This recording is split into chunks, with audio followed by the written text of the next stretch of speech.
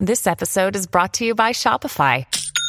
Forget the frustration of picking commerce platforms when you switch your business to Shopify, the global commerce platform that supercharges your selling wherever you sell. With Shopify, you'll harness the same intuitive features, trusted apps, and powerful analytics used by the world's leading brands. Sign up today for your $1 per month trial period at shopify.com/tech, all lowercase. That's shopify.com/tech. From the Fox News radio studios in Midtown Manhattan, it's the fastest growing radio talk show. Brian Kilmeade. Welcome to the latest moments of the Brian Kilmeade Show. Thanks so much for being here and being here all week long. Closer and closer to Christmas. You got to start zeroing in on what you're getting and how much money you have. Steve Moore, speaking of money, will be a senior fellow at the Heritage Foundation, esteemed economist with FreedomWorks. He'll be with us to break down what the economy means to you and how it's going to reflect what it's going to be like in 2023. Also, the market was terrible yesterday. Great the day before. What happened? We'll find out. Also, what's going on with crypto? Should we stay out for good? Let's get to the big three. Now, with the stories you need to know, it's Brian's Big Three. A Christmas gift that's even more alluring than lingerie? Naturally nude pajamas by Pajamagram. Sensuous and soft, they look just as seductive as they feel. Get naturally nude pajamas today at pajamagram.com. Number 3. I hope that he does seek re-election. He's been a great and president. Look at what he's accomplished. You a lot of think he people should run again? Yeah, he's done an excellent job. And he runs, I'm going to support him all the way. Well, they're about the same age. Nancy Pelosi breaking bread on CNN with Chuck Schumer. Man, I wish they needed a third wheel. 2024, Jill's all in, which means so is Joe. What does this mean for the GOP? And will anyone take on President Biden in his own party? And what does this mean for the only declared candidate, Donald Trump? Number 2. Well, everyone's going to be treated the same. You're not special because you're a journalist. You're a citizen. No special treatment. You dox, you get suspended. Musk erupts, allowing a personal dox to result in many suspensions on outlets that have never faced any challenges like this before. Washington Post, CNN, New York Times.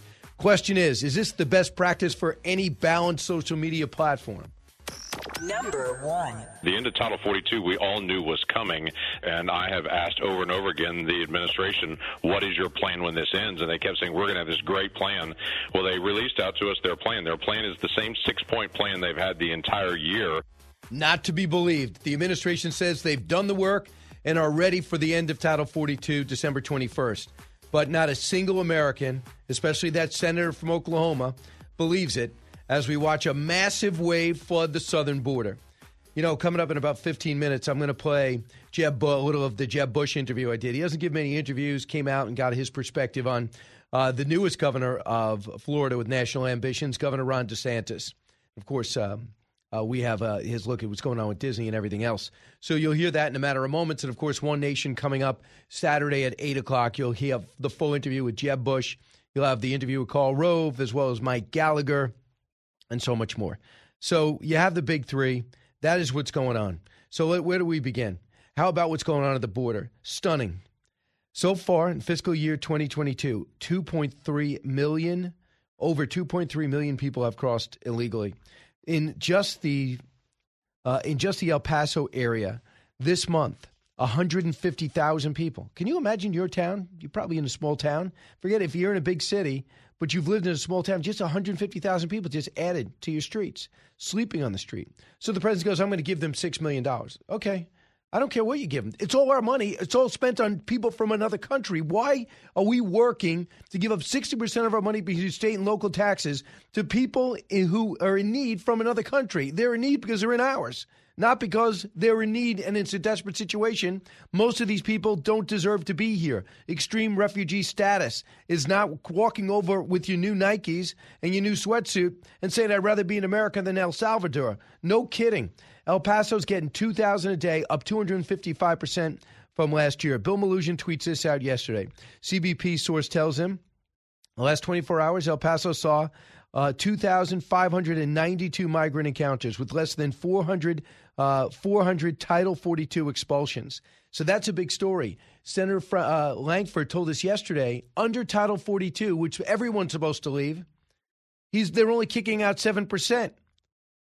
So when Karine Jean-Pierre says, we have this handled, we've done the work, it is totally not true. But what it is true is they're used to letting people in. That's the crazy thing. So Josh Holmes used to be chief of staff for Mitch McConnell, now at the Ruthless Podcast, said this, Cut 7. Well, it's far beyond politics for Republicans at this point. They've been blowing the whistle on this since the first day of the Biden administration. I think at this point it's almost deliberate neglect on this issue on the border. The Biden administration has not only not done what Guy was talking about with continuing very successful policies under the Trump administration, they've actively ignored the entire issue altogether. In fact, what was it, a couple of weeks back when Biden was in Arizona and he said, well, there's a lot more important things for us to talk about. Like, this has been not just a problem in the future. Every day since this administration has been sworn in, it has been a crisis with fentanyl, with human trafficking, with the human condition of people at the border. And they've thus far pretended like it didn't exist.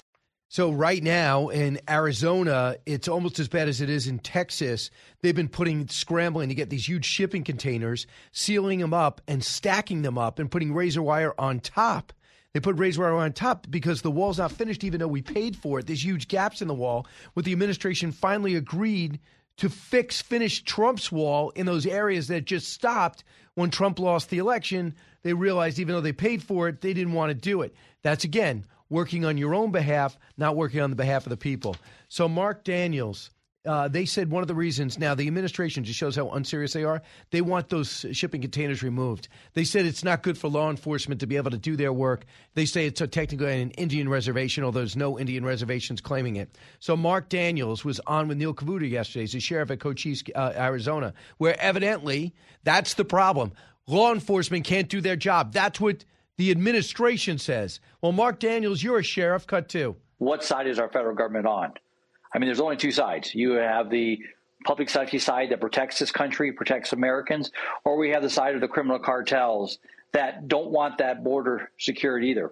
So it's alarming. Our governor has, and I speak as a sheriff in Cochise County, has stood up, worked with sheriffs that want to work with them, worked with the citizens to protect this country, protect this border in Arizona, and to see our federal government, Department of Justice, to come in and go after our governor is alarming. And let me just say this, and then you have people out there saying the governor needs to be arrested for protecting his state. I stand by Governor Ducey and all he's done for our state and this country. But we're about to get Katie. What's her name again? I forgot who beat Carrie Lake. Katie Hobbs, who didn't have the guts even to debate her, had no policy when it comes to the border. She's probably going to send in the cranes and move that border construction, which is in no one's interest.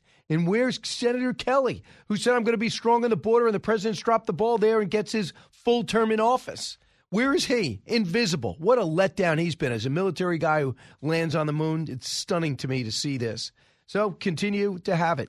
It's affecting New York. They said they want $1 billion in New York City, $1 billion because we've got to house about 30,000 people from last month into hotels around the city.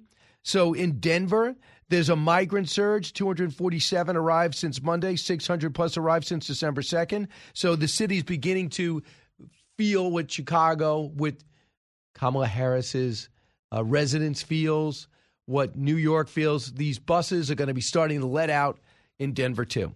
All right, this is the Brian Kilmeade Show. When we come back, you'll hear a little of my excerpt from my interview, my sit-down with Jeb Bush. Don't move. Diving deep into today's top stories, it's Brian Kilmeade. Pull up a chair and join me, Rachel Campos Duffy. And me, former U.S. Congressman Sean Duffy, as we share our perspective on the discussions happening at kitchen tables across America. Download From the Kitchen Table, The Duffys, at foxnewspodcasts.com or wherever you download podcasts. Out of the gates and ready to go. Hey, it's Hutton Withrow. Hot Mike is here on the Outkick Network. We've got your afternoon covered with the latest sports discussion, and it's available wherever you find your audio. Daily analysis and news. He is hot. I am Mike. Actually, my name is Chad. His name is Jonathan, but you get the picture. We're going to bring it every single day. Whatever you want to call us, we'll respond to. We just want you to respond to what we're dishing out every day. And while you're here, we hope you subscribe to the podcast, like, subscribe, and share.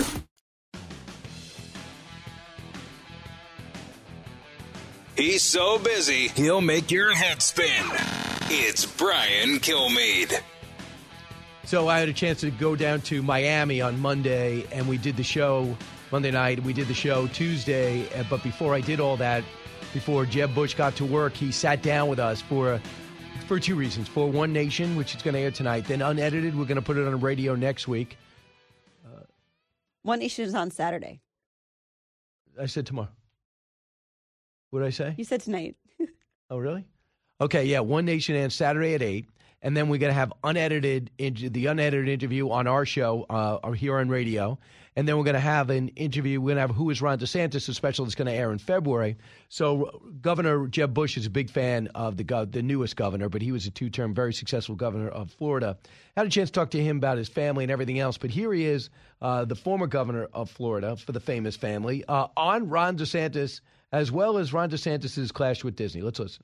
Education's dear to you. Yeah. And when the president, when the governor was upset about some of the curriculum in schools, he put out a parental rights bill, which was wrongly labeled the Don't Say Gay bill, which the word gay is not even in this bill. Could you talk about the turbulence that you witnessed, the approach to the bill, and the resolve? Well, it's pretty much it's a good example of this new political environment where people don't even read the bill. Someone coins it as a Don't Say Gay bill that stifles speech, of all ages. And when in fact the bill simply said that up till fourth grade, parents are in charge of the sexual orientation and all this discussion about sex.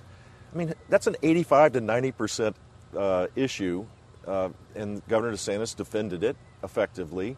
And he should have. I mean, this is, look, at the end of the day, this is there are places in the state of Florida where people were talking about inappropriate things to young kids. It's not common, it's not all over the place, but it's there. And I think it's appropriate for the legislature to pass a law like that. The overreaction just made his views, I think, even more powerful, and how he responded to that. Again, he's got this pretty good knack of figuring out who to go after once they've taken these crazy positions.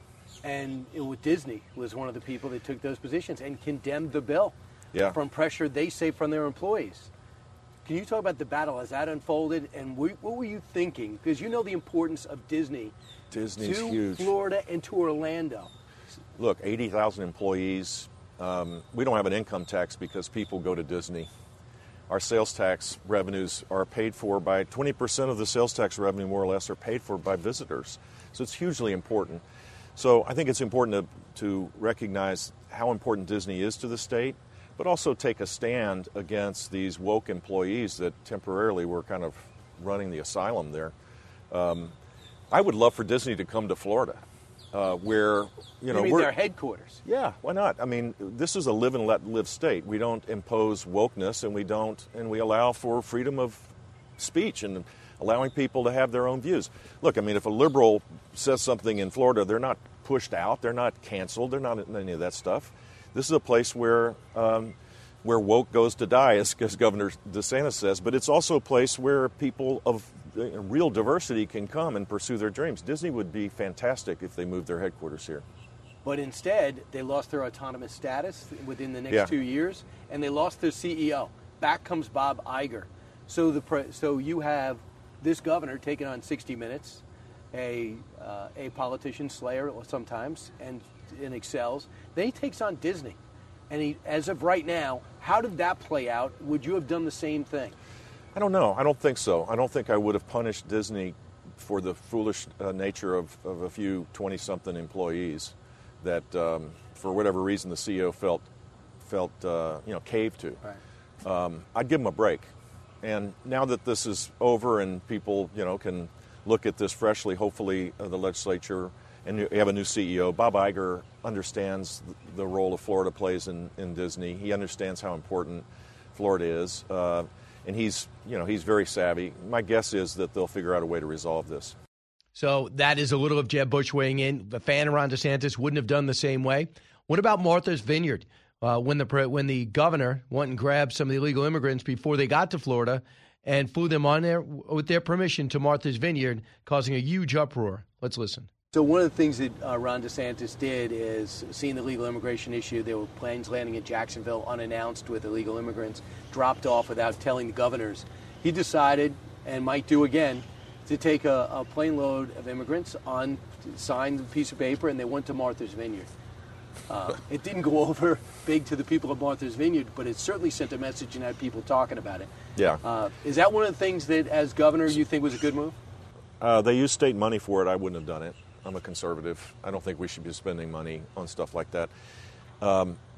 Here's the deal. What we should be doing is fixing our immigration policy. We shouldn't be allowing millions of people to be coming across our border and then migrating on their own to Martha's Vineyard and other places, which is what they're doing. And they're basically pushing back people who have been patiently waiting to come legally to our country to the back of the line. That is just wrong. And 90% of the American people believe that's wrong. But you see the governor of Texas also getting frustrated. He's overwhelmed. Yeah, the governor no, I know. They have every right to be, particularly Texas and Arizona, completely agree with that. So if the federal government doesn't do it, what do you do? Solve it rather than use it as a political tool. But if you can't get the president to pick up the phone and even go and visit you or entertain you. That's the problem. That's the problem with D.C. right now, is 90% of the American people don't think we should have open borders. And yet, for how long has it been since we can't find common ground to solve this problem? I guarantee you, if Doug Ducey or Greg Abbott got in a room with the president and said, here's a comprehensive way, a bipartisan way to solve this problem, and brought the Democrat members of the Congress from those delegations around the table, they would solve this problem. But everybody uses it for a wedge issue, and it's really frustrating. So you understood why you did it, Yeah. but you wouldn't have done it. No, I mean, I was shocked that the state legislature funded $20 million of state money for it. I was like, wow.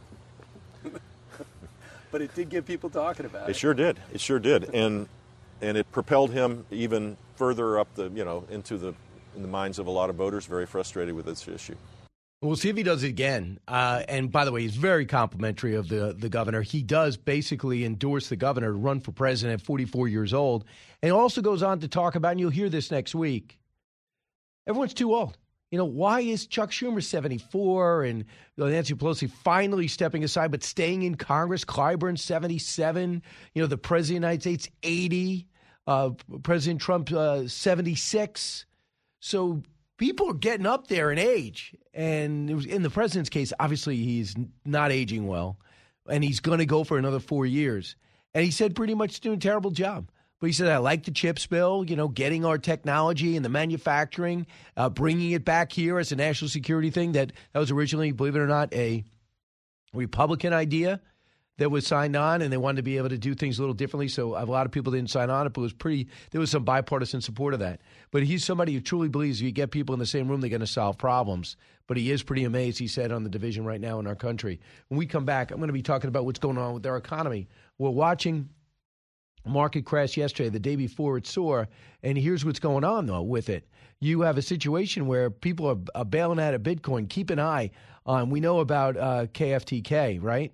But FTX, I should say. KFTK is the name of our great St. Louis affiliate. FTX.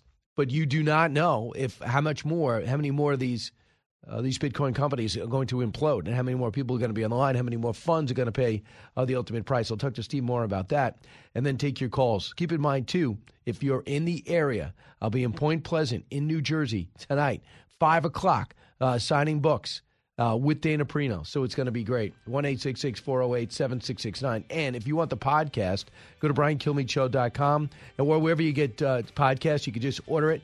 FoxNewsPodcast.com is another place. Go to Spotify and get it. So many of you are choosing to do that. We appreciate it. You listen to the Brian Kilmeade Show. Don't move.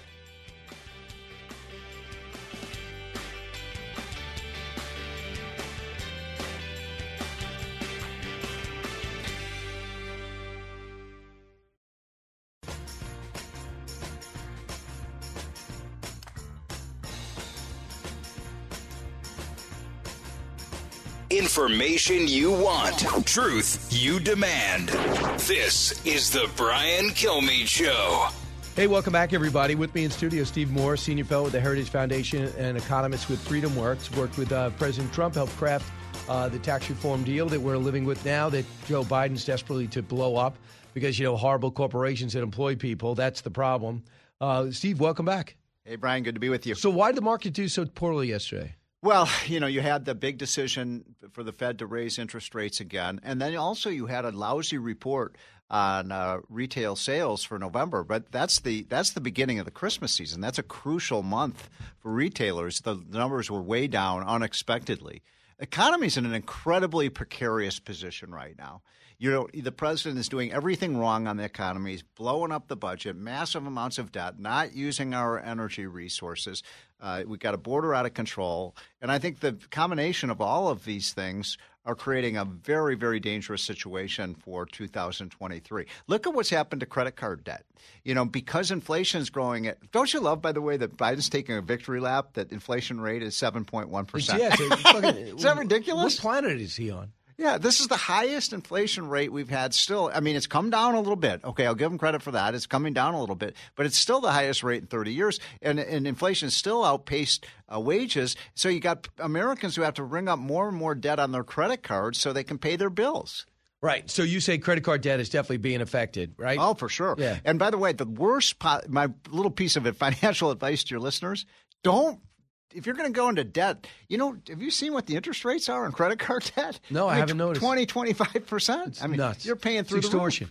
The roof. So you have that going on. But right now, what John Catsimatidis was saying the other day is, why are you destroying the housing market? Why do you keep raising rates? You're destroying it's unnecessary to do that. The most important thing for getting the inflation rate down, we've talked about this on Fox so many times, you've got to get government spending and debt down. We've had the biggest blowout, $5 trillion of spending in the last 3 above the normal amount that Washington normally spends.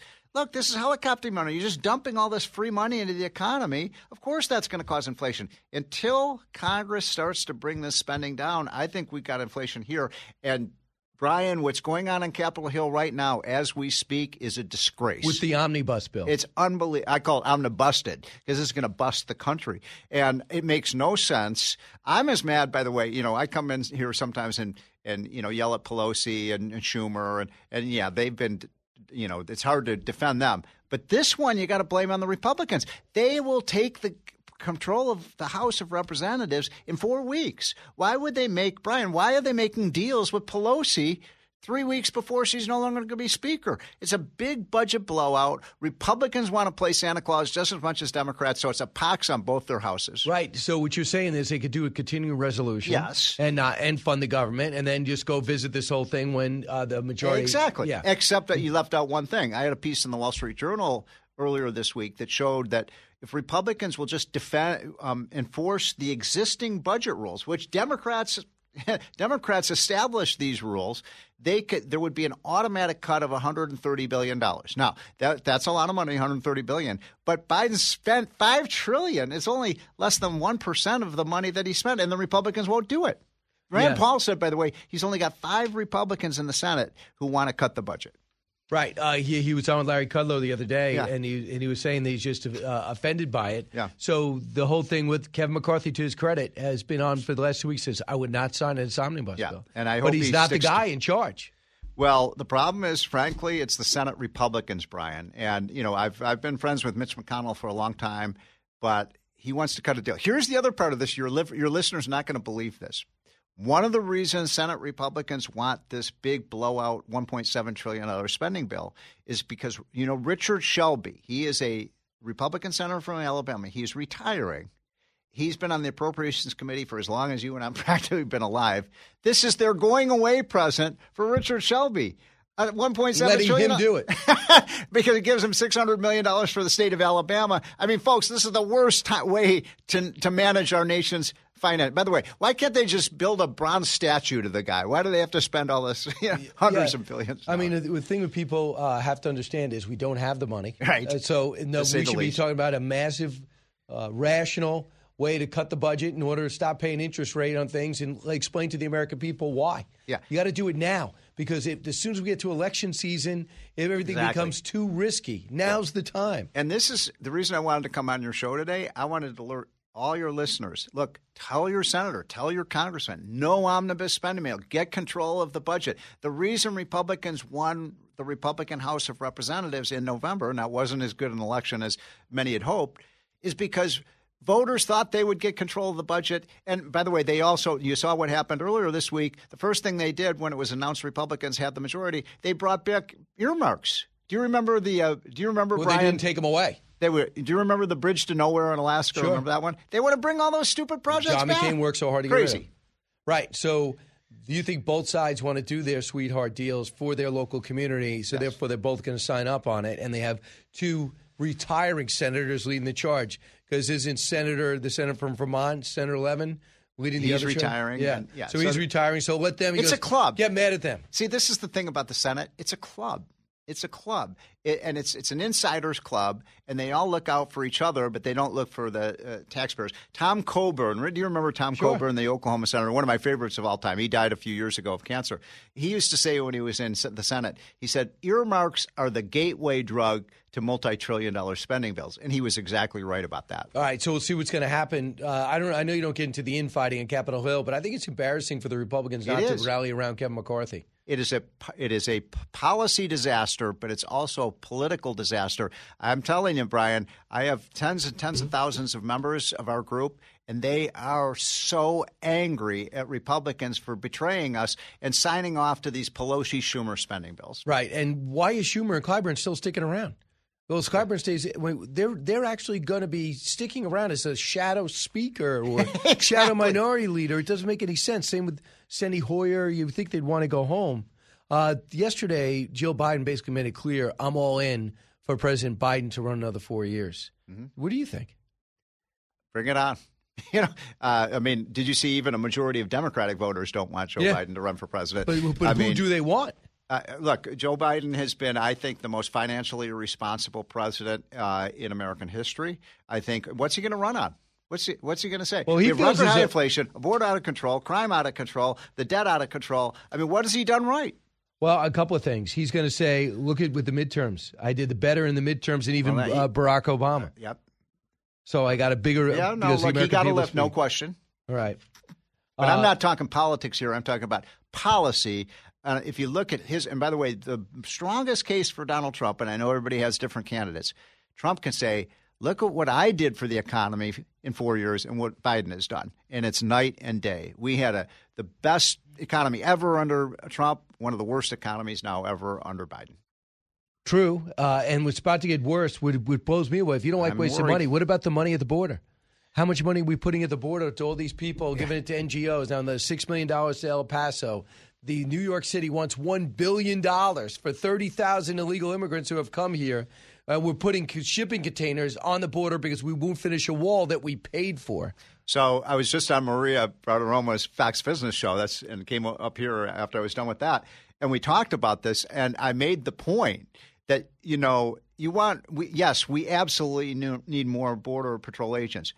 Why don't we take, Brian, the money away from the 87,000 IRS agents that $80 billion he wants to spend on the IRS, and let's use some of that money to put more people at the border. We don't have enough Border Patrol agents to maintain this tide. And you think the tide's bad now, wait till they get rid of if they were able to get rid of the stay in Mexico policy, you're going to see 5 times as many illegal immigrants. Yeah, they want to take air marshals and put air marshals at the border. Yeah. Really? Is that why you got into being an air marshal? Because you want to stand in the middle of the desert housing people?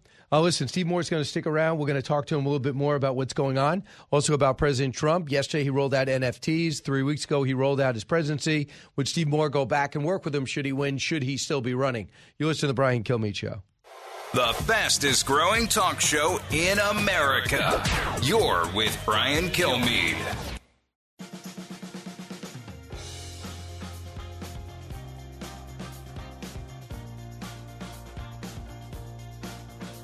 From his mouth to your ears, it's Brian Kilmeade.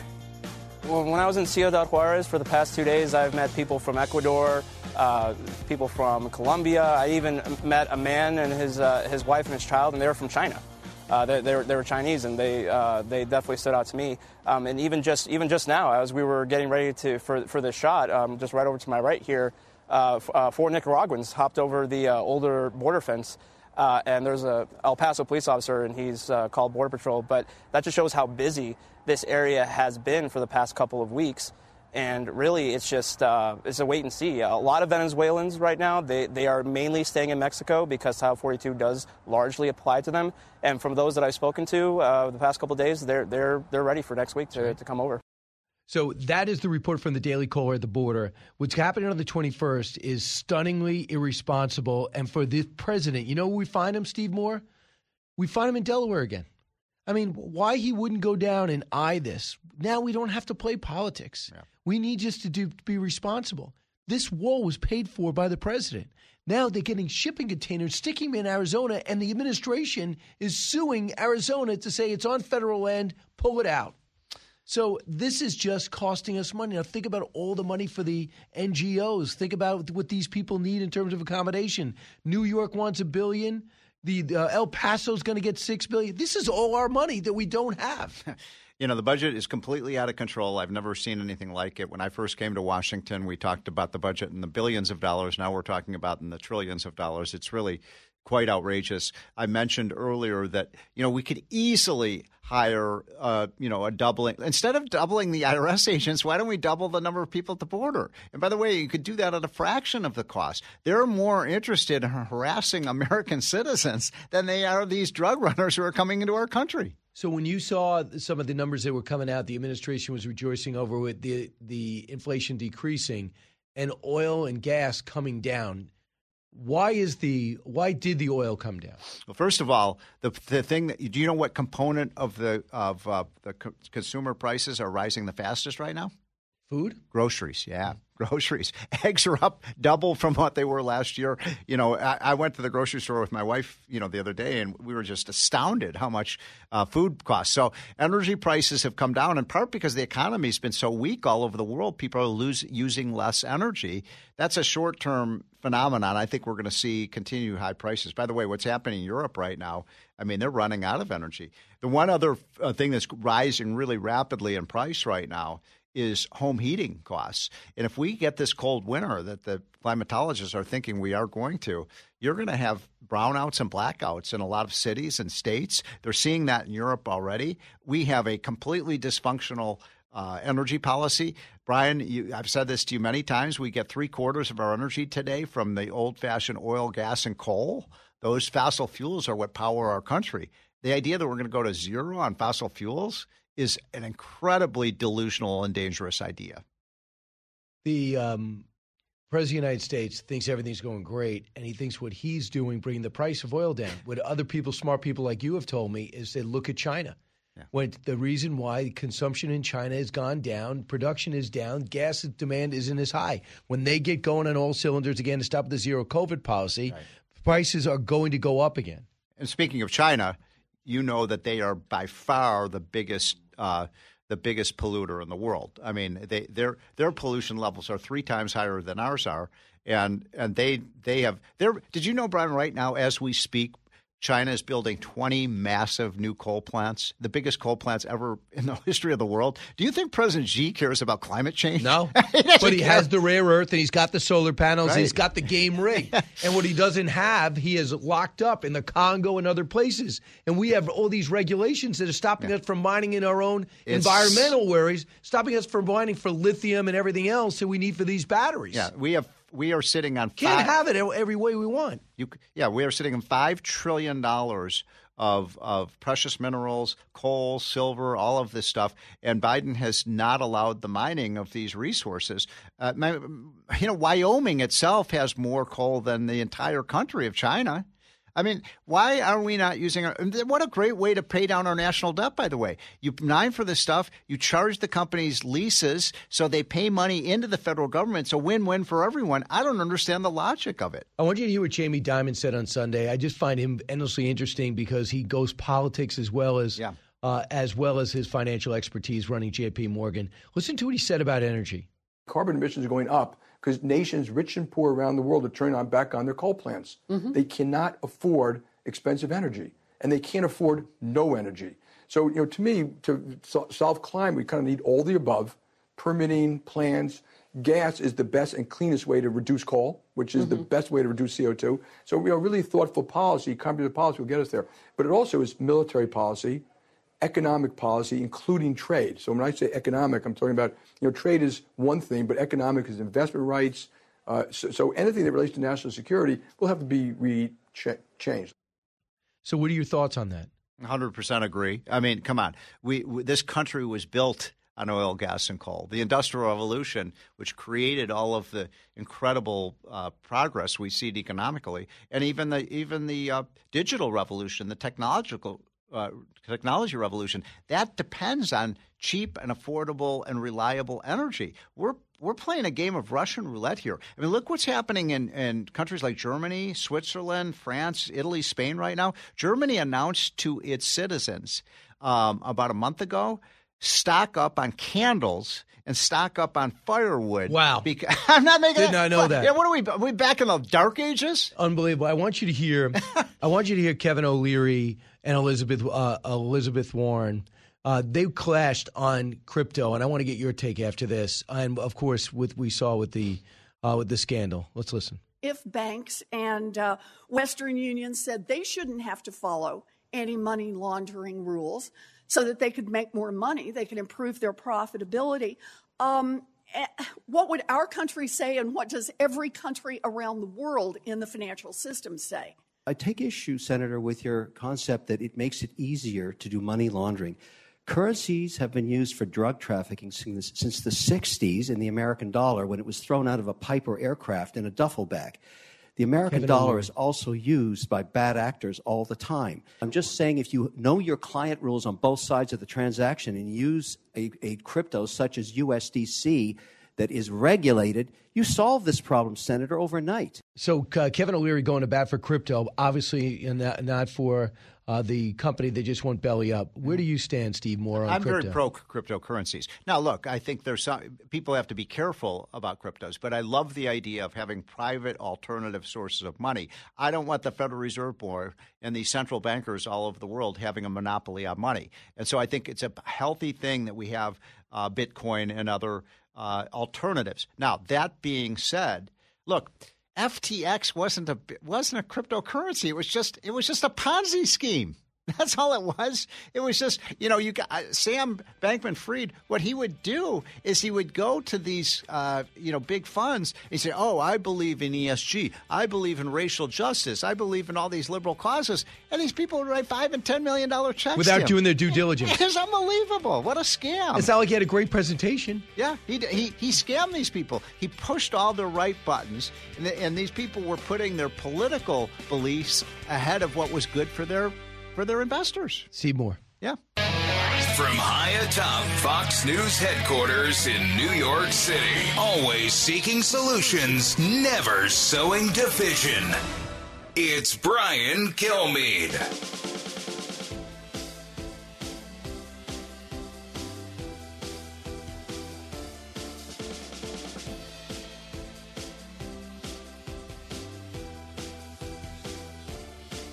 Thanks so much for being here, everybody. It's the Brian Kilmeade Show, coming to you from 48th and 6th in Midtown Manhattan. Heard around the country, heard around the world. I look forward to getting your calls. Also, keep in mind, One Nation. We have a big show Saturday night at 8 o'clock.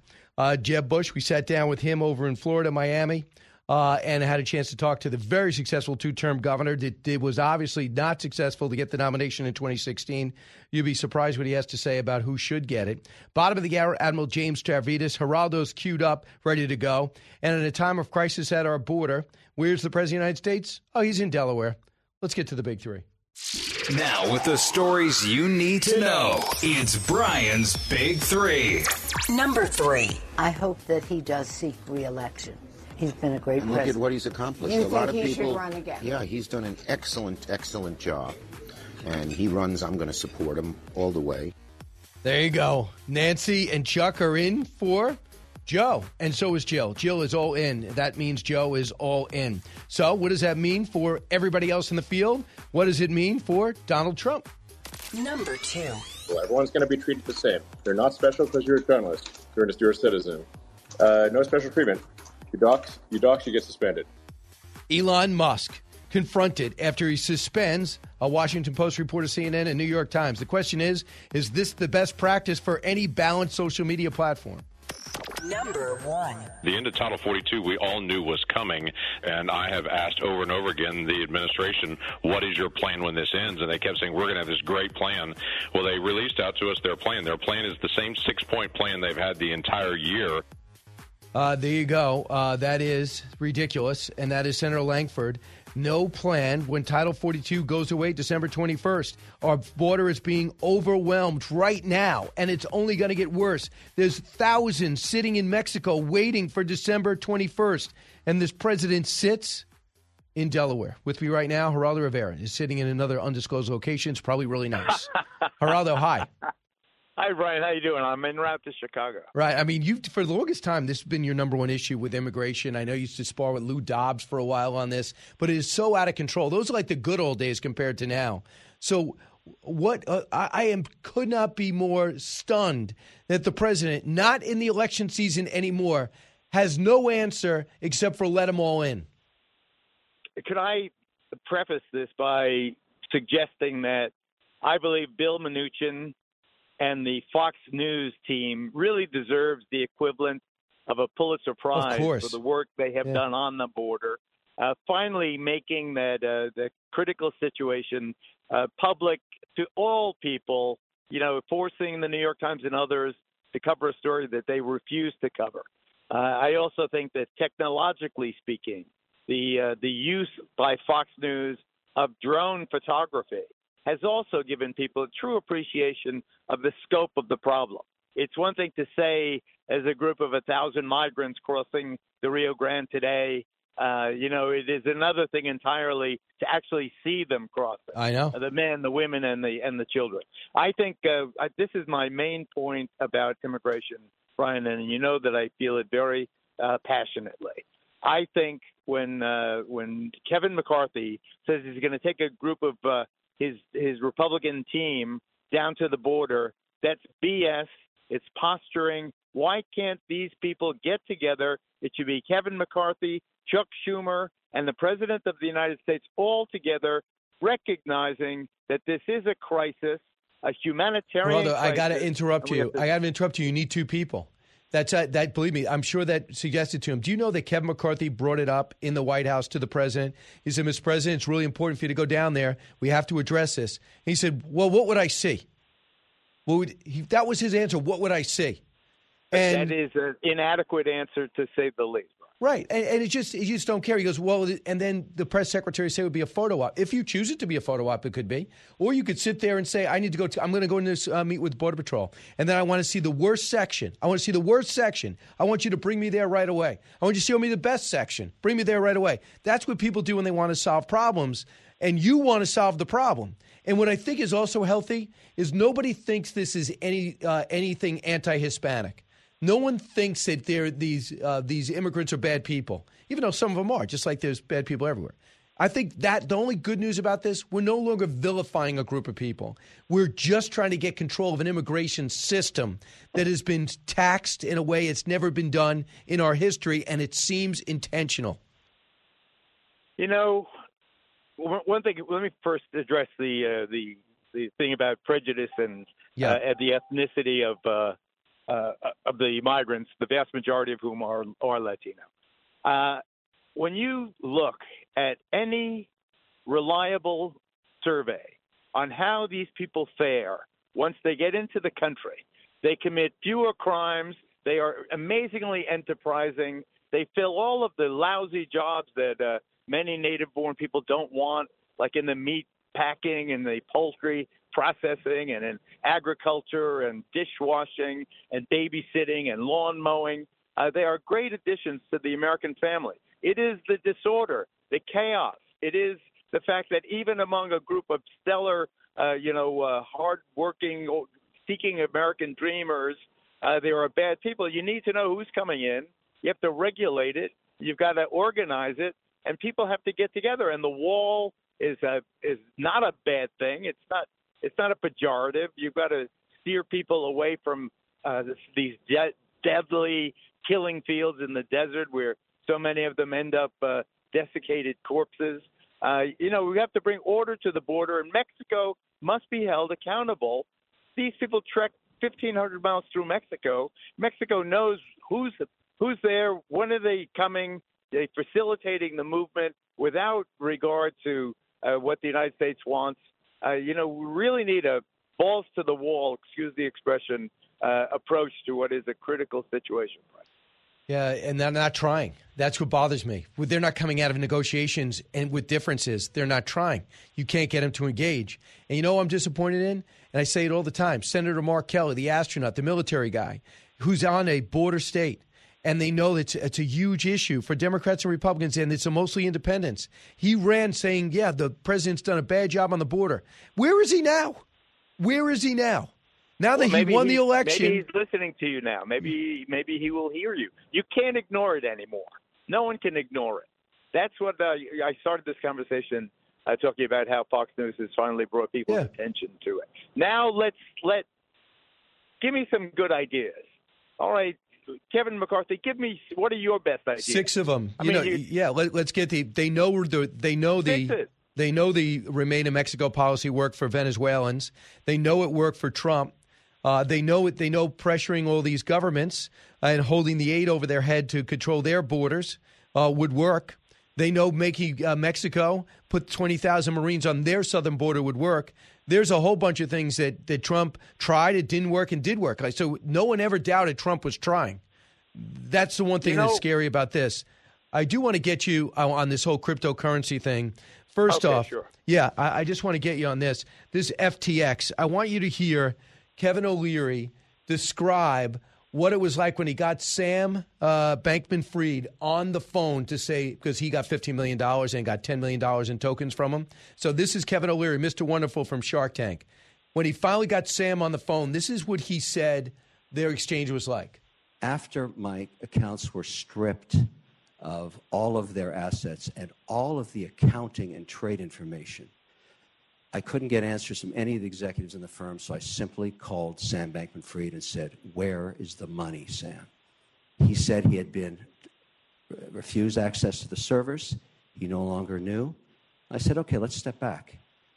This is a simple case in my mind of where did the money go? And I said, Sam, walk me back 24 months. Tell me the use of proceeds of the assets of your company. Where did you spend it? And it turns out he went to another Bitcoin company, and this is what it sounded like. This is the one right after that he finished the sentence with. And then he told me about a transaction that occurred over the last 24 months, the repurchase of his shares from Binance, his competitor.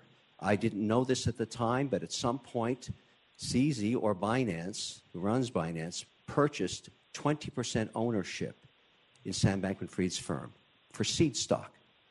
And then, over time, and I asked him, what would compel you to spend $2 billion was the number he was giving me at that time.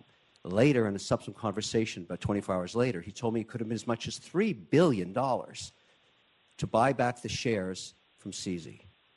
I asked him, what would compel you to do that? And he had no good answer. I just wanted to bring that to you. You invest. Most of your friends are these very rich, successful people, a lot of them. Bring me, what's your take on this? That's true about many of my friends have been very fortunate. I'm almost 80 years old, so after 50-odd years on television, a good thing I have something to invest. I said a couple of things. Number one, don't believe any of these experts, Shark Tank or any place else, who are telling you what a deal is, or who are too cool for school and want to get rich quick and get a huge return on capital. The rules of business have never changed. When you make an investment, the investment has to be, unless you're a speculator or a gambler or a scammer, like you have to have well-run companies that produce products that people want to buy, and the stock of the company reflects the management of the company, and that's how you have wealth accumulated in this country, is by the American dream. If it's too good to be true, it's not true. If they get the most beautiful people on earth saying, do this or you're not cool, then don't be cool. And you'll have your money and they won't. Most of my generation stayed away from Bitcoin and crypto. I think that people your age were more maybe enticed because you're hipper in terms of your technological skills. And I think it was the generation after you. My son, the 30-year-olds and the early 40-year-olds who said, this is the new reality. If you don't jump on this now, you're going to get lost behind, left behind. It's, if it looks too good to be true, it's not true. This is a pure Ponzi scheme. He was taking investor money to cover his expenses and his losses. He's Bernie Madoff, maybe not as grand a scale, but he deserves heavy time in jail. But I suspect that what did the Shark Tank guy say? $3 billion. It's going to be a hell of a lot more than that. This is going to be tens of billions, if not hundreds of billions of dollars, almost Madoff-like, and the money's all pissed away, Brian. Yeah, I think it's worse because they say 1 million people have lost $1 billion, over $1 billion. Unbelievable. Amazing. Geraldo, have a great weekend. That's your last mission. Okay, thank you, Brian. All right, always great. Always. Geraldo Rivera, always engaging. 1-866-408-7669. Of course, you can watch him on the 5. We'll take your calls when we get back. In the bottom of the hour, Admiral James Stavridis. You're listening to the Brian Kilmeade Show. So glad you're here. Both sides, all opinions.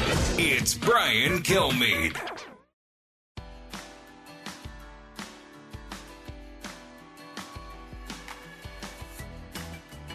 A talk show that's real.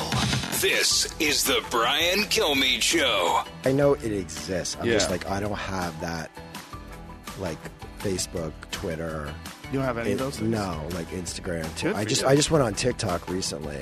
Oh, no. I don't know. That's like, the worst. Oh, my God. No, it's amazing. That's Chinese spyware. I know it is, but like, I mean, there- really is. I know it really like, is. really should be illegal. I mean, everyone's already so up in my.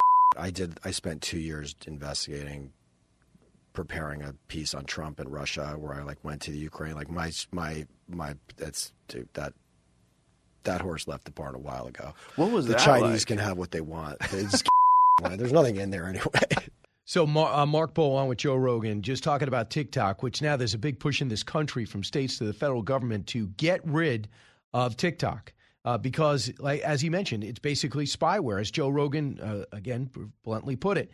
And we have Mark Bowl, and I think what he's indicating there is I'm an open book. I've been to Russia so many times. They've gone through my stuff. They've probably been listening to my calls, but I did an investigation. He's been on Fox and Friends before, Mark Bowl, so another reason to listen to the Joe Rogan podcast, but the reason why it's so apt now is because they're basically getting bipartisan support, and now Nancy Pelosi is going to pick it up in the House. It passed the Senate overwhelmingly with over 80 votes, and now Nancy Pelosi is going to pick it up in the House to get TikTok off everybody's government phone. Doesn't mean you don't have it at home or your kids don't have it, but it's a start. And now you have about 11 different states doing the same thing. In New York, they were talking about bringing that up in their state legislature. I don't really think this is a Republican or Democrat thing, but I did not know that people like Trent Lott and others are paying a ton of money to lobby for TikTok. Senator Warner came out and said, I don't think it's good for government phones, but it doesn't mean it's all around bad. Okay, fine. Now you're a cyber expert, or did somebody get to you to make sure you don't ban TikTok? Remember, the President of the United States, former President, 2018, said everything I'm hearing, listen to Marco Rubio, other experts, we should not have TikTok. It seems to be spyware. So there's a big push to go do that. I could think anytime there's bipartisan support, it's kind of cool. Now, Josh Holmes weighed in on the legislation, cut 19. It's long overdue. And, I mean, it's a heck of a thing when you can describe not wanting to do something in national security interest because the kids that support me like it. I mean, this has been a problem that has been well aware within the federal government for quite some time. You remember years ago when Amazon and their cloud services, which do a lot of Intel work, banned it from their own personal devices within that company.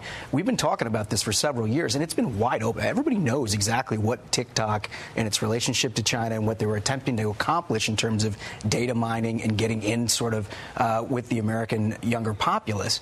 So now that we're all taking, I mean, look, this is progress, no question about it. I'll believe it when I see it, when it actually gets over the finish line. So that's Josh Holmes, former chief of staff for Mitch McConnell. So Fox did a poll. And so what's your opinion of TikTok? 40% are favorable, 50% is unfavorable. Why?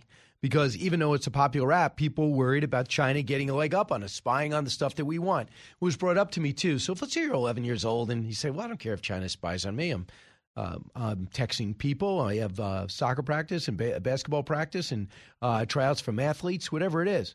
But what happens is they get your information and they have it the rest of your life. Who knows? I mean, do you open up your app with any of the identification on your eyes, the way you open up your phone or your iPad? They'll have it the rest of your life. Let's say at 25, you go, I'm going to join the CIA. They got all your stuff and your stats. They know exactly who you are. They have facial recognition. Who knows where the technology will be? So you might not think to yourself, hey, right now you could spy on my life. You could find out that my American Express, I owe $4,000 that I don't have, and I'm trying to buy a Christmas tree. But other stuff you don't want. And you don't want them to get a composite idea of what Americans want and trends, so they play into it. We don't do it to them. Why are we letting them do it to us? So I'm going to talk to Admiral James Stavridis about what's happening over in the Ukraine. And this, listen to the Brian Kilmeade Show.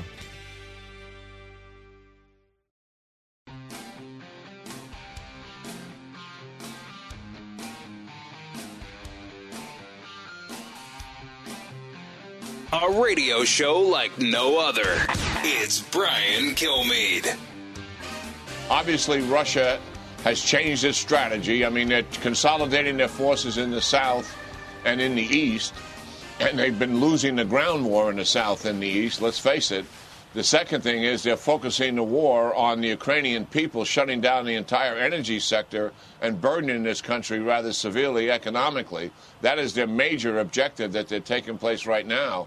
And this air defense system is designed to add protection to those Ukrainian cities, certainly. So that was General Jack Keane this morning talking about what's happening when Russia's just raining down rockets. And there is some concern that they're starting to well up troops in Belarus. Not many people think Belarusian forces are going in, but you have to worry about Kyiv. And the question is, for great minds like Admiral James Stavridis, who I'm about to bring in, is at what point do you say, I can't afford to take the risk that this is a fake, that they're not really going to go for the capital? Admiral James Stavridis joins us now, author of Risk It All, 9 Conflicts in the Crucible of Decision. Also the Seller's Bookshelf, 50 Books to Know the Sea, and 2034, a novel of the next World War. Admiral, just to take that question, you hear about that troop buildup. How would you handle it? I go back to my days as Supreme Allied Commander of NATO when we advised the Ukrainians, and we would often point out to them the risk of Belarus, which is right on that northern border, and it's just a hop, skip, and a jump to get across it. Here's the good news, Brian. The Belarusian army is even worse than the Russian army. On the other hand, you can't bias entirely toward the ground war in the south and the east. So what I would do is pull a couple of crack units back, ensure you've got excellent shock troop coverage to the north of the city, the north of Kyiv, and really be pressing the United States on intelligence, because we can give them a pretty good level of warning by watching what's flowing. So it's a worry, but a manageable one. I just want to add one thought also to General Jack's excellent overview. What really is evolving in front of us is kind of a tale of two wars. It's a ground war that the Ukrainians are winning, and it's an air war that the Russians are winning. So all the more reason we should be getting those Patriots into country as rapidly as we can. So can you describe to how this would work? In a country that big, how many batteries do you need For example, if New York City wanted to be protected from Patriots, there's so many targets here. Could we protect New York City with a battery of Patriot missiles? Absolutely. Not a single battery, given the geographic size of the city, spread out over 5 boroughs and the surrounding areas. So you'd probably, if you wanted to protect New York City, you'd bring in 2 to 3 Patriot batteries. You'd add an even higher altitude, longer range system called THAAD, Theater High Altitude Air Defense System. And you'd probably bring a couple of Aegis cruisers, Navy cruisers, have an excellent Patriot level equivalent system, put them in the harbors. So you'd put a lot of systems around that. But Brian, even 1 or 2 Patriot systems can protect the capital.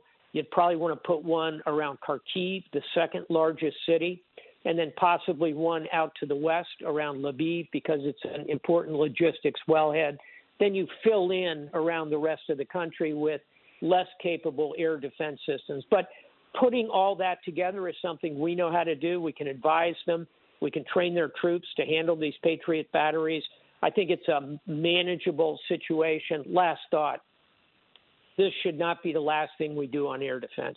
We should also, and you and I have talked about this for 6 to 8 months, we should be encouraging the transfer of aircraft, fighter aircraft. Poland has the MiG-29.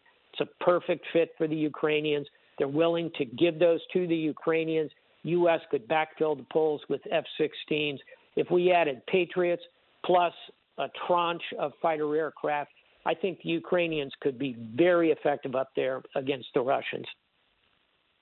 Wow, I love that. And what you always said, and I think we're being much more practical. We didn't know how this was going to go and what the Russia's going to use nuclear weapons. I think talking to smart people like you and General Jack Keane, they would never use. They use nuclear weapons. NATO's all in, and they'll be destroyed. Number 2 is I just think that if we're going to get them this stuff, can we just do it at once? Why do we have to watch all these cities turn to rubble before we act? Yeah, I'm 100% with you. In a word, we have been too incremental here. And, I get the thinking. We're trying to resolve this at the lowest level of conflict between the U.S. and Russia. But I think we've blown past every point where incrementalism is the way to go. So at this point, short of your words, NATO going full into this and NATO just putting up a no-fly zone, we ought to be providing the Ukrainians everything they need. And I love this phrase. It's a Zelensky original, to close the skies of Ukraine. The Russians are using lumbering old strategic bombers to deliver these weapons in many cases. Those are big, fat, juicy targets for a fighter or for a Patriot battery. So let's give them the tools they need. If we can bring them success in the air war alongside the success they have created in the ground war, I think Putin is really on his back heels. Well, right now he warned us if he sees those Patriot missiles going in, they're ripe targets. How do you feel about the warning he's giving to us? I am not laying awake at night about it, and neither is our Secretary of Defense, Lloyd Austin, neither is the current Supreme Allied Commander, General Chris Cavoli. Listen, from the very start of this thing, everything we did, Putin responded by saying, that's going to be very provocative. Prime example, he said, if Sweden and Finland join NATO, that is a whole new dimension to this war. Well, guess what? They joined. He doesn't have any other military cards to play. I believe he is bluffing on this. Yeah, will he try and attack the Patriots? Sure, but he's going to try and attack the HIMARS. He's going to try and attack every high-level weapon system we provide the Ukrainians. I'll close with this. Believe me, a Patriot battery can take care of itself if somebody is coming at it. They have very capable self-defense systems. So Benjamin Netanyahu is about to take over, it looks like, if they can put together a government, and I think he's very confident he can. He's going to take over Israel, right? Now, he has he's got to worry about his life, and he's able to get rich targets in Syria, and Russia allows it. And that's their wink and a nod deal, it seems. You know better than me, but I'm going to tell you what's open source and been reported. So if they go ahead and they just team with the Ukraine like we are, they could have their own neighborhood. Their own neighborhood could feel the effects of that. I get it. but clearly Ukraine has been invaded. The Israelis know what that feeling's like to have that ominous threat nonstop, and they're on the right side of things. So how much better would missile defense be if the Israelis would share some of their Iron Dome technology and their actual weapons themselves with Ukraine? And do you think he would do that? It would be much better. When I was Supreme Allied Commander of NATO, my other hat was Commander U.S. European Command. And part of that, Brian, was I was in charge of all military-to-military activity with Israel. Came to know Benny Gantz, who was the head of their military, General Gabi Ashkenazi, President Shimon Peres, met Bibi Netanyahu on several occasions. You have categorized it correctly. They try and maintain a good relationship with Russia, and not just for the Syrian targets, but also for trade and economics. But I think Israel is waking up to where the right side of history is, and these Iron Dome systems are highly, highly effective. They're tactical. They could tuck in under the coverage that the Patriot provides. And here's the punchline, Brian. They're very simple to operate. You can train up people on that Iron Dome very quickly. So I think we should be gently encouraging our Israeli friends to take that step forward. And I don't think Russia is going to break relations with Israel over that. And the other thing is, Iran is in this game with those suicide drones. With the drone technology, and they're really inflicting damage. So do you want it's okay for Iran to get in for Russia? It's not okay for Israel to help out Ukraine? They can't have it both ways. That's exactly right. And by the way, the Iranians are providing not only those drones that you correctly mentioned, but also very sophisticated surface-to-surface missiles. Iran has a very capable arms production program, conventional arms. And the fact that Russia and Putin have to go on bended knee to the Iranians tells you how depleted their own stocks are. And you are exactly right. The two situations are comparable, and I don't think Russia is going to break relations with Israel over this. Final thought, China has correctly in this case leaned away and is not providing any kind of weapons to Russia. That's a good thing. That's another reason Putin will not use a nuclear weapon. He knows China would flip in a minute if he did that. Well, I will say this: they keep on reaffirming their relations and talking about how we can help. Maybe they're not giving military, but I'm sure nothing seems to have broken between the two countries, right? That is true, and we ought to be careful about observing that relationship as it comes closer and closer together, and worry about Iran, Russia, and China kind of drawing together. And if you really want to conclude the witch's brew, you throw North Korea in there. That becomes a very difficult set of challenges the closer they draw together. Lastly, Congress has gotten rid of the mandate for the military, but they have not agreed to reinstate those kicked out because they didn't get the vaccine. So I can't get my head around that. If you're saying to people you no longer have to get the vaccine to stay in the military, and you kicked out 3,000 Marines, 7,000, whatever the number, I think it's 20,000. You can't have both ways, can you? I think you can, Brian. We're gonna view this differently, I think. But as someone who served in the military and got 11 different vaccines through the course of my career, took 14 anthrax shots, and believe me, I didn't want to do it, and that was a much more experimental vaccine than COVID. And the point is, in the military, while you're on active duty, you obey orders. If you don't want to do that, then you should look to get kicked out of the military. And I think that a number of folks in the Congress have tried the reinstatement route, and that was rejected by the Congress. So here I think we look at what the Congress is doing. I think that not making it a mandatory vaccine going forward, personally, I think medically that's a mistake from everything I can look at. But the Congress has spoken. Equally, the Congress has spoken that we are not going to reinstate. And I don't think you'll find many active duty people, many of whom took those shots and didn't want to, when others said, nope, I don't want that shot. And I don't think too many want those particular people back as their shipmates because they disobeyed orders.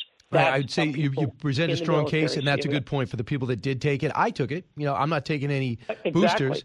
I took it when it first came out. I understood it. But now as we see, they told it was 93% effective. Now the number's under 50. And then they say to themselves, now we have all these variants. And if you are in the military, you say to yourself, 9 out of every 10 people that died from it were over 65. In theory, these are people in the best shape of their lives. And you now have a situation where if you give me a smallpox vaccine, I'm not getting smallpox. I'm not getting polio either. And I'm going to have resistance to anthrax. But I'm getting COVID-19. So these people who are taught to be lieutenants and make instant decisions out in the field as captains, and all of a sudden they go, yeah, I'm okay with that, or I have a religious exemption, and you go, you're out. And also there's got to be a practical side to this, Admiral. We don't have enough people, and recruiting goals are less. And to see when people on the outside look at this and say, all right, I'm not getting a vaccine, so I'm not even signing up. I'm not even going to go into the military now because I don't want it. So all these factors, in a practical sense, we don't have 20,000 people to kick out, do we? First of all, 98% of the force is vaccinated, took the shots. The recruiting problems we're facing, believe me, are bigger than COVID-19. They had to do with very low unemployment in the country, lots of job opportunities. And frankly, it's hard being in the military. So if you can get a good job on the outside, a lot of people are going to do that.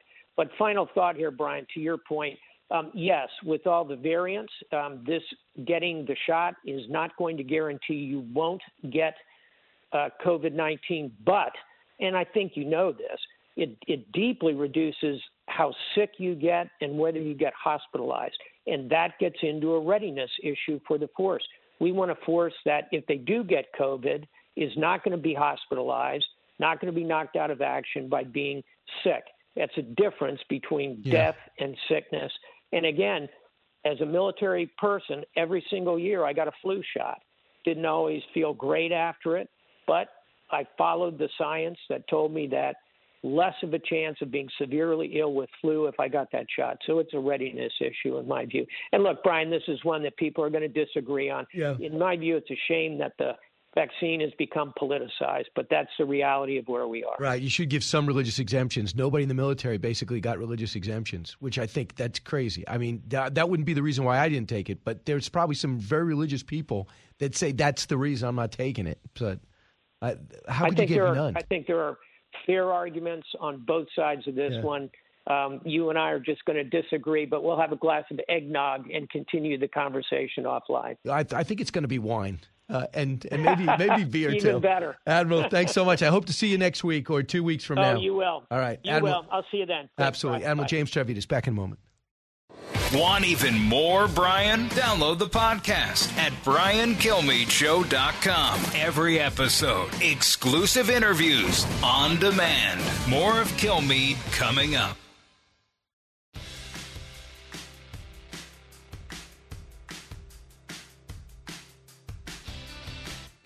The more you listen, the more you'll know. It's Brian Kilmeade. As I'm sure everyone who's been doxxed and would agree, showing real-time information about somebody's location is inappropriate, and I think everyone on this call would not like that to be done to them. And there's not going to be any distinction in the future between journalists, so-called journalists, and regular people. Everyone's going to be treated the same. You're not special because you're a journalist. You're a Twitter. You're a citizen. No special treatment. You dox, you get suspended. And he did that. And he did that with about 4 or 5 different reporters. That was actually Elon Musk on the call with a bunch of reporters who he suspended. But this doesn't seem to be well thought out. They came back, and I don't have time to roll it in now, but they came back and they said to him, we didn't dox you. We did not give up your address. Everything that we gave out is public knowledge in the public domain. And he ended up hanging up on the call. But I think he's going to get himself in the same trouble that Trump gets himself into. Fundamentally, he might be right, but he's got to think these things out because it becomes policy. Instead of one, he's not just a rich, powerful guy. if you were going to say that Twitter is in the public domain, even if it's not publicly traded, I think you have to have a policy that has a board involved. If I'm Elon Musk, get me out of that day to day. I got 7 major companies to run. I got to go to Mars.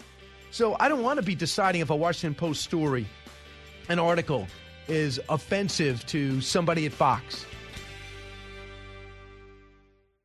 From the Fox News radio studios in Midtown Manhattan, it's the fastest growing radio talk show. Brian Kilmeade.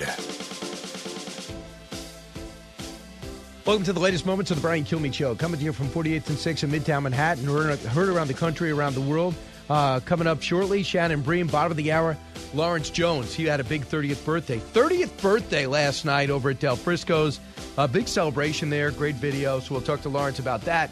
He's also going to help me out on One Nation tonight, on Saturday night rather. He's going to be doing the news duel, and then he has his show live at 10. So let's get to the big three. Now with the stories you need to know, it's Brian's Big Three. Number 3. I hope that he does seek re-election. He's been a great And president. look at what he's accomplished. You A lot think of he people, should run again? Yeah, he's done an excellent job. And he runs, I'm going to support him all the way. Having dinner with Schumer and Pelosi. What a dream date. That is what's happening on CNN, not here. But Jill's all in. That means Joe is all in to run again, believe it or not, 2 years from now.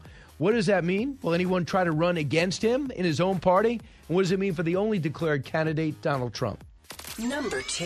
Well, everyone's going to be treated the same. You're not special because you're a journalist. You're a citizen. No special treatment. You dox, you get suspended.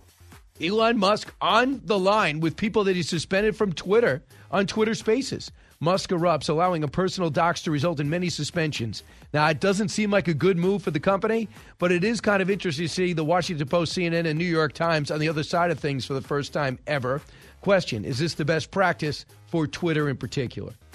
Number 1. The end of Title 42 we all knew was coming, and I have asked over and over again the administration, what is your plan when this ends? And they kept saying, we're going to have this great plan. Well, they released out to us their plan. Their plan is the same 6-point plan they've had the entire year. It's unbelievable, and it's a 6-point plan that has not worked, not to be believed. The administration says they've done the work and are ready for the end of Title 42, but not a single American believes this as we watch a massive wave right now. If you're watching television at Eagle Pass, thousands streaming in. Joining me now is Shannon Bream. Shannon was kind enough to have me on last week. Shannon, thanks so much for having me on for the President Freedom Fighter and just to talk generally about life. Well, I mean, we've got a lot to discuss at all times. We do. I mean, we should allow the people into the conversation like we do on Fridays, right? Like we did on Sunday. Absolutely. So, Shannon, this is the biggest story. How long can the president duck this story? He's hiding out in Delaware again this weekend when we know the most important thing for the country is the evaporation of Title 42 and what is happening at the border. You look at our screen right now, Shannon. Yep, exactly. And when you have Democrats increasingly calling him out and saying to the White House, like, you have to go to the border, you have to address this, you got to see it for yourself, you can't keep putting your head in the sand. I mean, it is one of those issues that, a lot of people don't think about it day to day, but it is now increasingly becoming on their radar. Not only is Title 42 going to lift, one border agent that I talked with, one official said, right now about 60 to 70% of their time is spent and being pulled to administrative stuff, getting people through the paperwork and the system as it currently is, broken, but how it currently works. They think after Title 42 is lifted, it could be up to 90% of what Border Patrol is doing is handling the administrative stuff, not, cracking down on cartels, cracking down on fentanyl, cracking down on the drug trade and the human trafficking, but processing people. And that is just not sustainable. And it's so much more. It's such an insult to hear the press secretary say the president's not going to show up as a photo op. It could be a photo op if you choose it to be. But you could get things done. And also, as we discussed, I think on Sunday, when you show up, when the president shows up, things happen. And if you don't like photo ops, don't go up here and light the Christmas tree, which I think he's going to do or has done already. Don't appear at the White House lawn Don't pardon turkeys. Yeah, don't pardon turkeys. Don't appear on the White House lawn in front of 5,000 people and legalize interracial marriage, which I didn't know was legal. It was such a relief to know we could finally green light that, which the president talked about Lady Gaga. So this is all I couldn't believe that explanation. So I just don't know how much longer other networks can not cover this. I noticed CNN did a little bit. Well, and when you have Governor Gavin Newsom out of California starting to talk about the border, want to visit, want to talk about how his state is being overwhelmed, Eric Adams up there in New York asking for federal money, saying we're being overwhelmed by illegal immigration. When Democrats are now calling out the White House, I think mainstream media is going to have to pay attention to it. I mean, the numbers are there.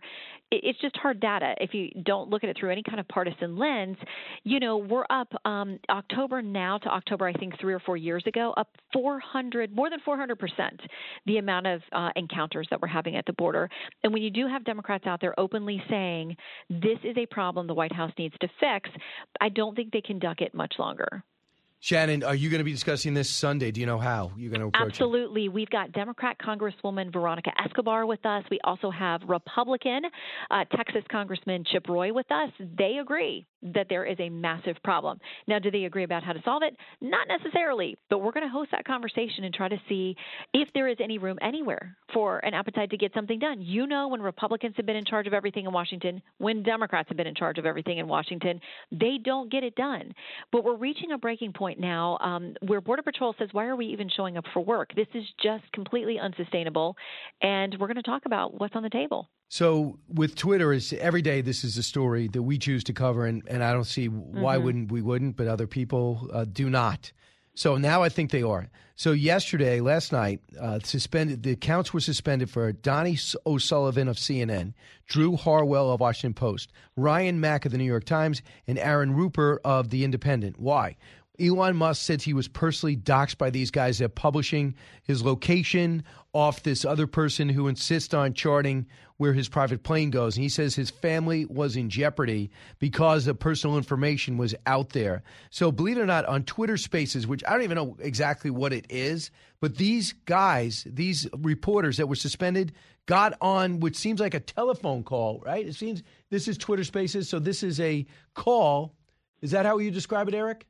Kind of like Zoom, yeah. It's an audio meeting space. An audio meeting space. Okay. So I want you to hear this exchange. Cut 10. You're suggesting that we're sharing your address, which is not true. And you're suggesting that we're posting. We never. I never posted your address. You posted a link to your address. We posted a link. In the course of reporting about Elon Jet, we posted links to Elon Jet, which are now not online and now banned on Twitter. And Twitter also, of course, marks even the Instagram and Mastodon accounts of Elon Jet as harmful. Using, we have to acknowledge, using the same exact link blocking technique that you have criticized as part of the Hunter Biden New York Post story in 2020. So what is different here and there? No more acceptable for me. It's no more acceptable for you than it is for me. Same thing. So anyway, so it's unacceptable what you're doing? No, what you dox, you get suspended. End of story. That's it. So the guy's trying to say I didn't publish your address, and I think you overdid it.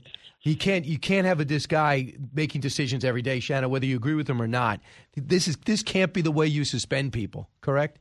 Yeah, I agree. You got to have policies in place, because that was the criticism over the previous leadership, is that they, mutated policies as they chose, given circumstances for certain people that they wanted to either take off or suspend or punish in some way. And if you're going to be critical of that and you're calling for transparency, and that's been your whole messaging about taking over Twitter, then people are going to apply it to you. It's going to have to work in reverse. So what the CNN said, the impulsive and unjustified suspension of a number of reporters, including Donnie O'Sullivan, is concerning but not surprising. Twitter's increasing instability and volatility should be of incredible concern for everyone who uses the platform. We have asked Twitter for an explanation. We will reevaluate our relationship based on that response. Right. Now they're worried about the unstable. Right. I mean, if you say that this is the same stuff that was happening in reverse, or that you're criticizing him for not living up to undoing it, then you're admitting it was happening. Right. You know what I mean? Like, you weren't concerned then. So he's paid $44 billion for it. He says, I didn't do it to just allow satirical sites to get back on the air or people to get back on Twitter. I did it to make a difference in the public square. So just set up a board between you that is public and set it up. I'm not smart enough to start a social platform. No one's looking for me to lead them, but this is not working. And a rich guy at night thinking his privacy is breached is not working. Who else can we expect to see on, Shannon? Well, it's not a repeat performance of Brian Kilmeade, which is highly disappointing. Yes. But we are going to have Alexi Lawless and Rob Stone on to preview the World Cup because in most markets, if you're watching on your local affiliate, we are on an hour early. So leading up to the World Cup, we're actually going to have people like you who understand what's going on and who the players are, unlike me. I'm still trying to figure out the terminology of their costumes or apparently kits. Sheldon says you can't call them costumes or uniforms or kits. I don't know. Messi, Mbappe, am I saying that right? I mean, we're going to have people who actually know what they're talking about to preview the whole thing live from on scene before it happens. Wow. Shannon, they're not costumes, they're uniforms. And kits is a sophisticated way, but most Americans call them uniforms. Is the kit just the jersey or is the whole thing? The whole thing. The whole thing. You got short sleeve, long sleeve. You have, but the shorts and all that stuff, like the whole thing. Like the outfit is the kit? Shin pads, yeah. Can you call the jersey a kit or is it just a jersey? No, it's a jersey. Okay. Together as a kit. This is why we come to you for the expert analysis. Right. So do you need me co-hosting with you all show just for the Lawless interview? I'm going to bring you in just for the World Cup. No, listen. All I can tell you is we Fox can't afford you. Your prices are too high. You can say this. According to your sources, the coverage has been unbelievable. Rob Stone is fantastic. And Lawless, not only was Lawless an unbelievable player, as a former, I believe, captain of the national team, he is more into it as even better as an analyst. So he is the John Madden of, I wouldn't say John Madden, but I would say that he is one of the leading. The John McEnroe? I'd say McEnroe. I'll take McEnroe. Okay, of the two Johns. I would say more McEnroe, less Barkley, because he's not doesn't have the humor thing, but he's got the research and the passion. I love it. I'll tell him you said so. All right, Shannon Bream, have a great show. Early Sunday. See you then. I will be watching. 1-866-408-7669. When we come back, I'm going to take your calls and then welcome in Lawrence Jones at the bottom of the hour. You listen to the Brian Kilmeade Show. You cannot be serious! Politics, current events, and news that affects you. Brian's got a lot more to say. Stay with Brian Kilmeade.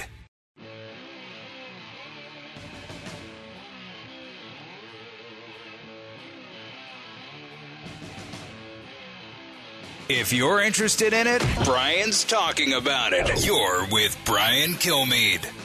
Hey, we are back, 1-866-408-7669. So I haven't gotten into the Elon Musk thing as much as I wanted to. We have a lot to go over yet this hour, and I got Lawrence Jones at the bottom of the hour, and I'll probably expand on it then.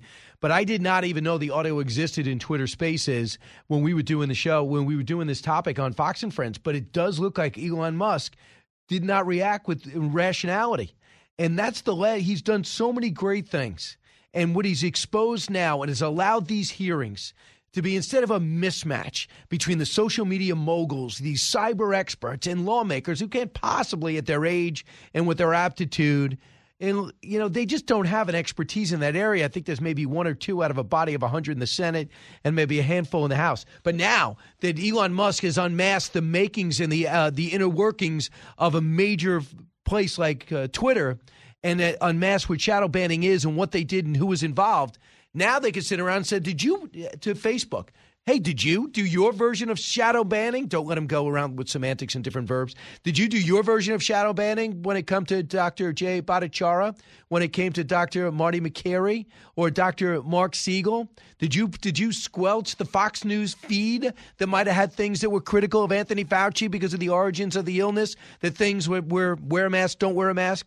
Were you out there, if anyone retweeted or put in there that ivermectin had helped my family member, did you quickly freeze that account? I need to know. And like Twitter, what makes you think that Meta and all these others were not doing the same exact thing? So he's done so much by you being one of the few on the planet to be able to spend $44 billion on Twitter. Don't blow it by acting what seemed to be irrationally overnight. And doxing, I guess, when they give up your personal information and put your family in jeopardy. Maybe one of them did. but you just froze all these accounts, and it looks like you have no system. I mean, if you're Elon Musk and you own the place, I think he's got to go back to a board and set up a board. He doesn't have to. It's his private and he owns it. But if you want credibility to be a source for the AP and to be a source for Fox and other things, you got to be somewhat rational. And evidently between Donnie O'Sullivan, Drew Harwell, Ryan Mack, Aaron Rupert, I've never heard of any of them. You froze all of them, and you just don't want to give major corporations an excuse to sign off on Twitter. Because now I could finally go there. I want to know that it's all different opinions. I don't care what the New York Times says. I want to have it out there in front of me. I don't want to be kept from it. I don't want to be shadow banned. I don't want to froze out your account because you don't agree. And I just think this is a very important time. Don't give the critics something to go for. So Mike Solano tweeted this out. So far, I've been able to confirm that about half the accounts suspended posted links to the Jet Tracker thing in violation of the new doxing policy. The Jet Tracker tracks rich and famous people, and it was great for the oligarchs because we found out where they were and how much they were spending and able to get their assets. And by the way, I haven't heard much about getting the oligarch stuff anymore. The tracker thing in violation of the doxing policy. Unclear just yet about the rest, but I think it's safe to say the rule is for real. And what was brought up in the exchange that we just heard is these guys are just trying to say, I reposted something that's already been out there in the public domain that's on other sites. It's not a problem. But just make it clear. AOC tweets out, you're a public figure, an extremely controversial, powerful one. I get feeling unsafe. But descending into abuse of power, critically banning journalists only increases the intensity around you. Take a beat and lay off the proto-fascism. There you go, acting ridiculous. Proto-fascism, maybe try putting down your phone. She should be talking about putting down your phone. She went on. As someone who has been the subject to real and dangerous plots, I do get it. I didn't have security and have experienced many scary incidents. In fact, many of the right-wing outlets you now elevate publish photos of my home, car, etc. At a certain point, you got to disconnect. Okay? I think you didn't spend $44 billion on this. You just tweet when you want to. It's not a matter of disconnecting. You have your hands on. By the way, he also gutted the place. And I think one of the great things he did was say, if you don't want to work hard, you got to quit. A lot of people quit. You don't take days off, you got to come to work. A lot of people quit. He said if you don't get an email by a certain time, a lot of people were fired. And I hope he has an approach to this.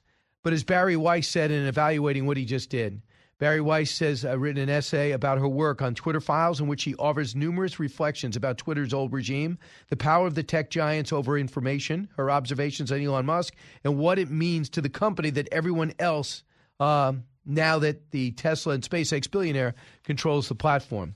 But here's a quick excerpt of what she said. Old Twitter was moderated by the morals and mores of one group. Now it is moderated by the morals and mores of one man.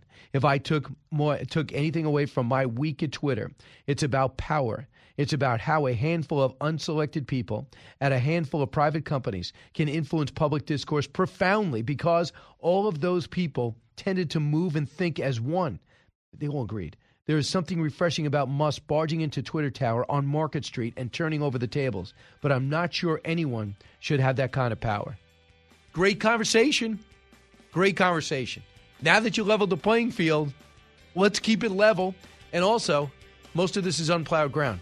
Social media is still very new in the scheme of things. It's not the newspapers. It just evolved. So let's get it right. I think they can get it right. I hope that Congress can get it right in a non-election year. Brian Kilmeade Show.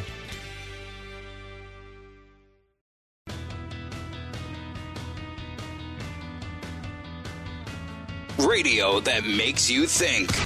This is the Brian Kilmeade Show. Hey, Lawrence Jones is here. He is getting ready right now to appear. We're talking to your people now, or is it official? I've been on the air. So you were going to appear on One Nation? Oh, yeah, I'm going to be on One Nation. It's all done? The contract's signed? Confirmed. All right, so we're going to do a news story right before your show. And I know. Then you'll have an hour to relax. Right. Honestly, I said yes because I go, I'm kind of tired today. We've been drinking, having a good – it's been a Christmas party. It was your birthday party last night. It was a birthday party. But we've been having these parties all week.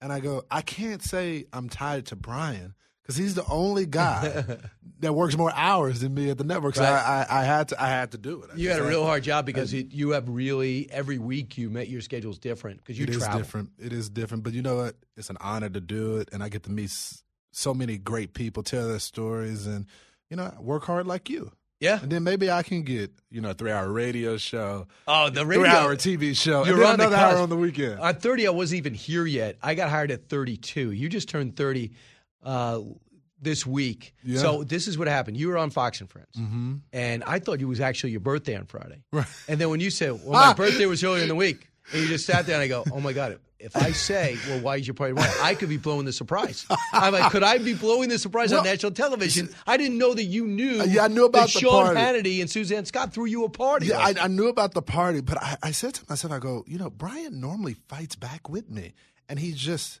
took it when I gave him all this nonsense. And I knew something was off. I said, this is.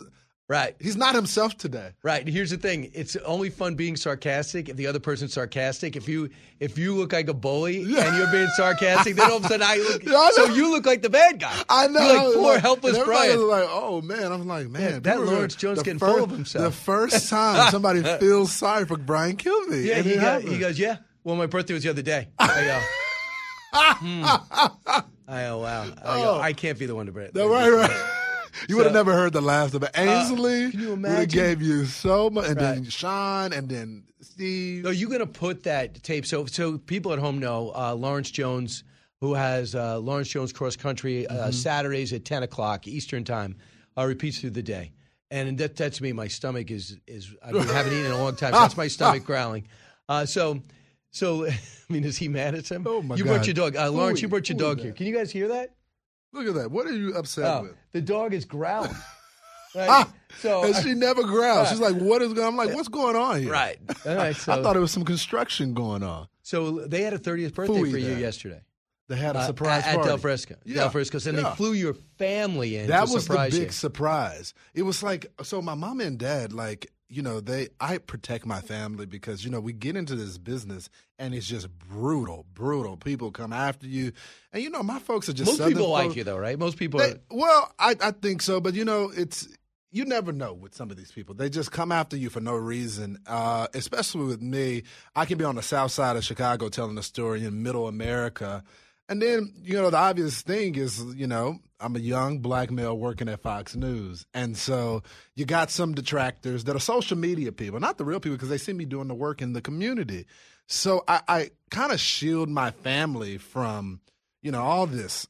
And, I explicitly tell my team, my parents, do not reach out to them. Don't do anything. No surprises. So Suzanne and Sean, they got outranked, and they said, give me the number. They're getting on the plane, and sure enough, they walked into the party, and it just blew me away because, I do everything because of my parents. My mom got pregnant with me at 16. My dad immediately married my mom. How old was your dad? How much older was your dad? So my dad was 2 years older, and and they have been together since the look sixth so grade. young. I mean, since sixth grade, yeah. So my dad just celebrated his 50th birthday. My mom's 47, getting ready to turn 48. And it just blew me away that they don't do this type of stuff, especially my dad. He's such a hard, He's a truck driver. And he did not want to take a day off. He don't want to take a day off, and he was hard on me as a child. So we never got told, hey, I'm proud of you. It's like, do what you're supposed to do. He was on just like pushing us. So to see my dad walk through that day, it just really just brought me to tears. Wow. And you gave a great speech, and so did Sean give a really good speech, and Dana Perino gave a great speech. Oh, my God. That was a great one. I've been fortunate to have so many great mentors, but, my career started with Fox and Friends. Lauren Pedersen, when she was just a producer, put me on Fox and Friends weekend, then put me on the weekday. And then, Dana Perino saw me. Then Sean Hannity made me his correspondent. I've been so fortunate. Well, you're doing a great job, obviously. So you do and you produce, and Sean thought you were natural. But Dana's comments, too, just about how you're yourself, the authentically you, and how he brought that out. What stood out with you with this? Well, Brian, you talk about this sometimes, too, about I remember in the 25th anniversary video, you say, in order to be successful at Fox, you got to be yourself. And when I denied the job that Sean Hannity was giving me, I said, I'm a libertarian, man, you're going to disagree sometime. He said, that's the secret sauce. You got to be yourself. Just be LJ. Yeah. I'll never try to get you to be something that you're not. And honestly, that's the entire company. People keep asking why we're number one. We're number one because all these other networks have fake personalities. And I don't think these personalities want to be fake. I think the corporate executives say they think this is what the audience wants. And we relate to the audience because we are the audience. Right. We come from middle America. We're from all over the country. It would be hard to give the company marching orders because we're all so different. Right. And your tape, are you going to post your tape online? I don't know. It's a highlight tape. It's everybody's Martha McCallum's on it. That one, yeah. I think we'll post that one. All right, you got to post that one. I got to check with management. I try not to get in trouble that much.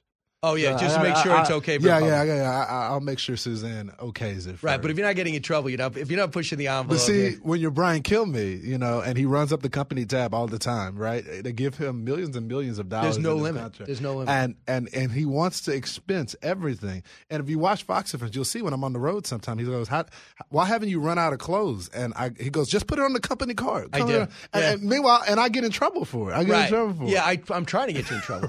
And what I'm trying to do is I'm just trying to say is you go out there. I remember my first trip. What I tell in the story is I was a sports guy. Mm-hmm. So the World Series happens. Fox is covering it. So the Marlins against the Cleveland Indians. No problem. I got the clothes. It's Miami, right? So I got to leave from Miami. I have no winter clothes. I've just short sleeves. So what did you do? So I went to Target and I bought one winter jacket. I had to fight. And at that time, I almost had no money. I mean, literally, I knew where every dime was going. So I went into Target. I bought one winter jacket. I looked really good in that jacket, but I was not willing to stake my job on it. They go, we're not going to reimburse you for your jacket. You should have taken a jacket. I go, really? I got to take a jacket to Miami? Right. And where to go? Where it's hot. Took 6 months to get that jacket satisfied. You're kidding me. Yeah, I think it was $80.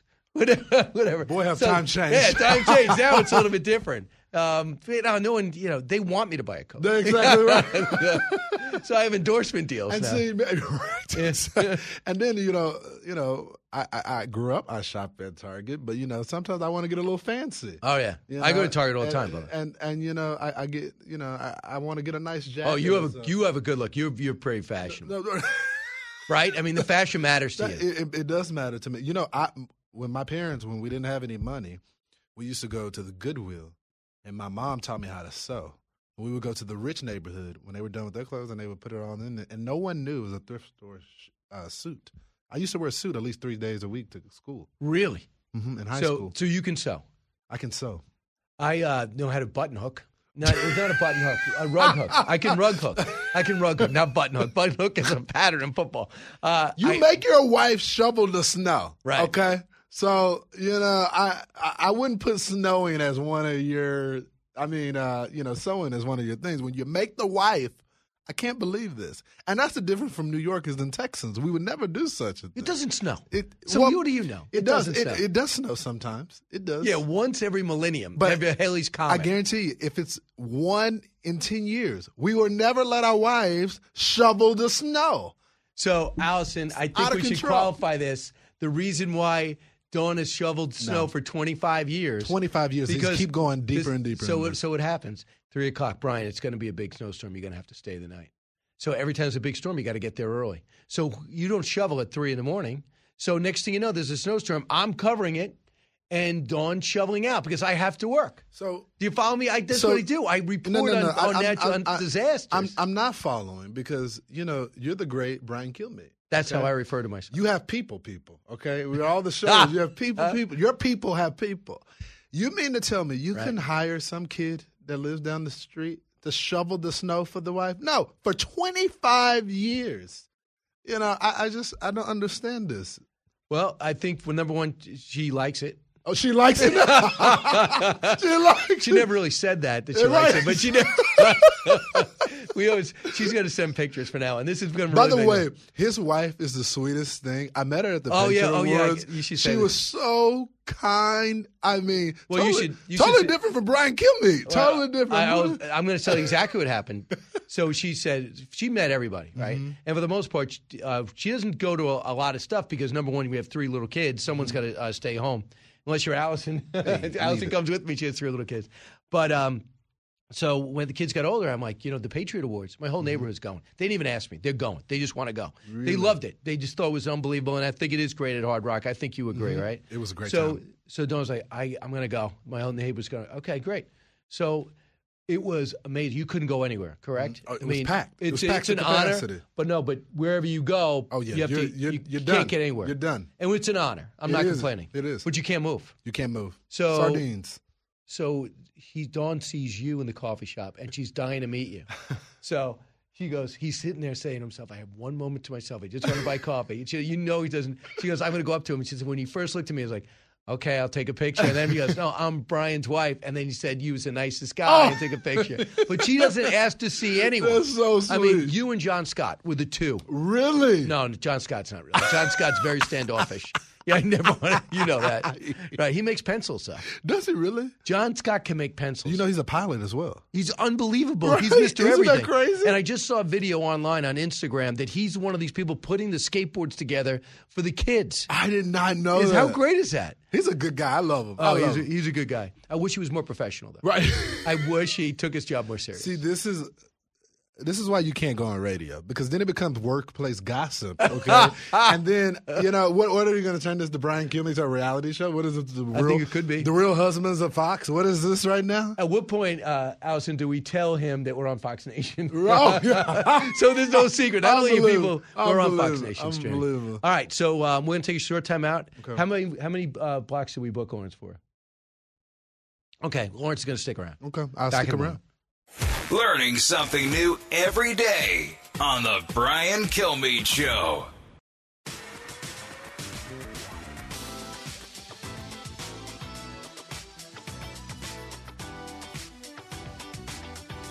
Breaking news, unique opinions. Hear it all on the Brian Kilmeade Show. Drew Harlow, who's one of the reporters at the Washington Post who was suspended, he put out a statement saying, Elon says he is a free speech champion and he is banning journalists for exercising free speech. I think that calls into question his commitment. But look, I think in terms of me personally, many of the national reporters at the Times and the Post, we're okay. I'm on the Anderson Cooper show. We have a platform, and just like when Trump got kicked off, we can post elsewhere. I do think this is very important about the potential chilling impact this might have for freelance journalists, independent journalists around the world, particularly those who cover Elon Musk's other companies like Tesla and SpaceX. I think this could have a real chilly factor. Listen to this clown, Donnie O'Sullivan, ignoring the story about Twitter's purchase for months. Nobody at CNN even covering it. And now he's like, well, I got suspended, so I'm worried about other independent journalists. What were you worried about, Lawrence Jones? What was he worried about for years if you were a Republican or a New York Post writer or all these other people that were shadow banned? Now he's worried? By the way, that was when it was a public platform. Now it's privately owned. Right. So the standards are totally different right now. Now, look, like I said, I want to see what's happening right here. I want to get the context of it. I believe if Elon was truly doxxed, he has merit to do that. But apparently they're claiming that they weren't doxxed him and all that. Brian, you make the point that there needs to be some type of system in place to do that. Yeah. And I agree. You can't just unilaterally be going back. I mean, he is the boss. He can do that. But I'm just saying, if you're going to be a free speech purist, which I think Elon is, you got to have a consistent principle right there. But I'm not going to take the bait from the media on this and then be so outraged when a former president of the United States, when he was president at the time, got banned, and they didn't think that was chilling? Right. They didn't think it was chilling that the FBI and other federal agencies were coordinating with Twitter and other social media, and now all of a sudden they're hyperventilating. Oh, the report. But see, that's how the press looks at it. It's like, it is us. We're a protected class. We get to do what we want to do. But when Americans are targeted on a day-to-day basis, they don't care about it. They don't care about it. They didn't care that Dr. Jay Bhattacharya of Stanford. Right. They get his. He was shadow banned. Right. Excuse me. And then it's obvious when you're suspended, you're suspended. So Donnie O'Sullivan suspended 1 week. Drew Harwell suspended 1 week. Ryan Mack of the New York, Harwell is Washington Post. Ryan Mack of the New York Times and Aaron Rooper of the Independent. So it's not even permanent? No, 1 week. So yeah. You know what, Brian? You set it up the best way. These clowns. It is clown-like behavior what's going on right here. Listen, it hasn't happened to me yet, I'm But I know Pete Hegseth was really ticked off. Yeah. He got suspended, and he said, I'm done, and now he's back. But he said, what I did is I retweeted what a terrorist said, and they said it was terrorist activity. He goes, no, this is why, whatever. So having said that, how dare he sit there and talk about the worry he has, knowing that the facts of the story that if it played out, you totally ignored. Now, if they were reporting all week what we were reporting, right, then you could say, I'm a little ticked off. That's exactly I think right. they're doing it again. Now they're doing it to me. It's the but hypocrisy. You can't jump in and jump out, man. It's the hypocrisy, and it goes back to my other point I was making, that they are a different class of people. Think about it. The American people have been targeted. There is evidence. There's polling been done. People saying, look, if we would have knew about the Hunter Biden laptop story, we would have voted differently. Yeah. I'm not getting into the whole voter nonsense, but I will say this impacted the election. And the press, which is supposed to be a representative of the people, said nothing about the story. They suppressed the story, and this is the part that gets me. They knew the story was true. But they didn't care because they knew they wanted their guy to win, and they knew it would have impacted them. And as this sale goes through, Washington Post says, I did a forensic. No, excuse me, CBS said I did a forensics. It is really his emails. Number two, the New York Times, Washington Post, those laptop is real. It's authentic. But they're just trying to get ahead of it. They're trying to say. Also, let's just be frank about it. Okay, our great friend Catherine Herridge, she's a great reporter. She put this out. If she's not there, that story wouldn't have ever made air. But because she is someone that has integrity, worked with us for many years, that's why the story went out there. I want to see other journalists do it. Where's the primetime special? They spend primetime specials focusing on Fox and what we do here, right? Because we're rivals, but they won't fight for the American people. That's our new press, right? Lawrence, who's on your show this week? So, I don't know, Brian. I honestly don't know. This is the problem with us because we're cross country. We try to finalize it the morning of. So, all right. Let me just tell you where I'm going to be because it's Texas. Okay. It's about time. Well, today I'm going to be with Dana Perino. You're jealous. The Little Point Bookshop in Point Pleasant, New Jersey, and then on the 17th, Saturday, I'll be with the great listeners KURV 7:10 a.m. Amigo Power Equipment is sponsoring us in Edinburgh, Texas. So this is my invite. You're coming. Okay. 2 planes. We'll go to Houston. Then we're going to take another plane to McAllen. All right. Pack an outfit. We'll go to the border as well. We'll Thanks, Lawrence. See you, dude.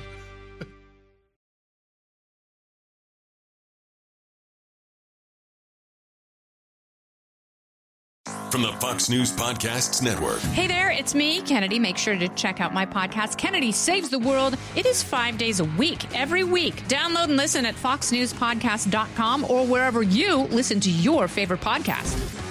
Listen to the show ad-free on Fox News Podcast Plus, on Apple Podcast, Amazon Music with your Prime membership, or subscribe wherever you get your podcasts.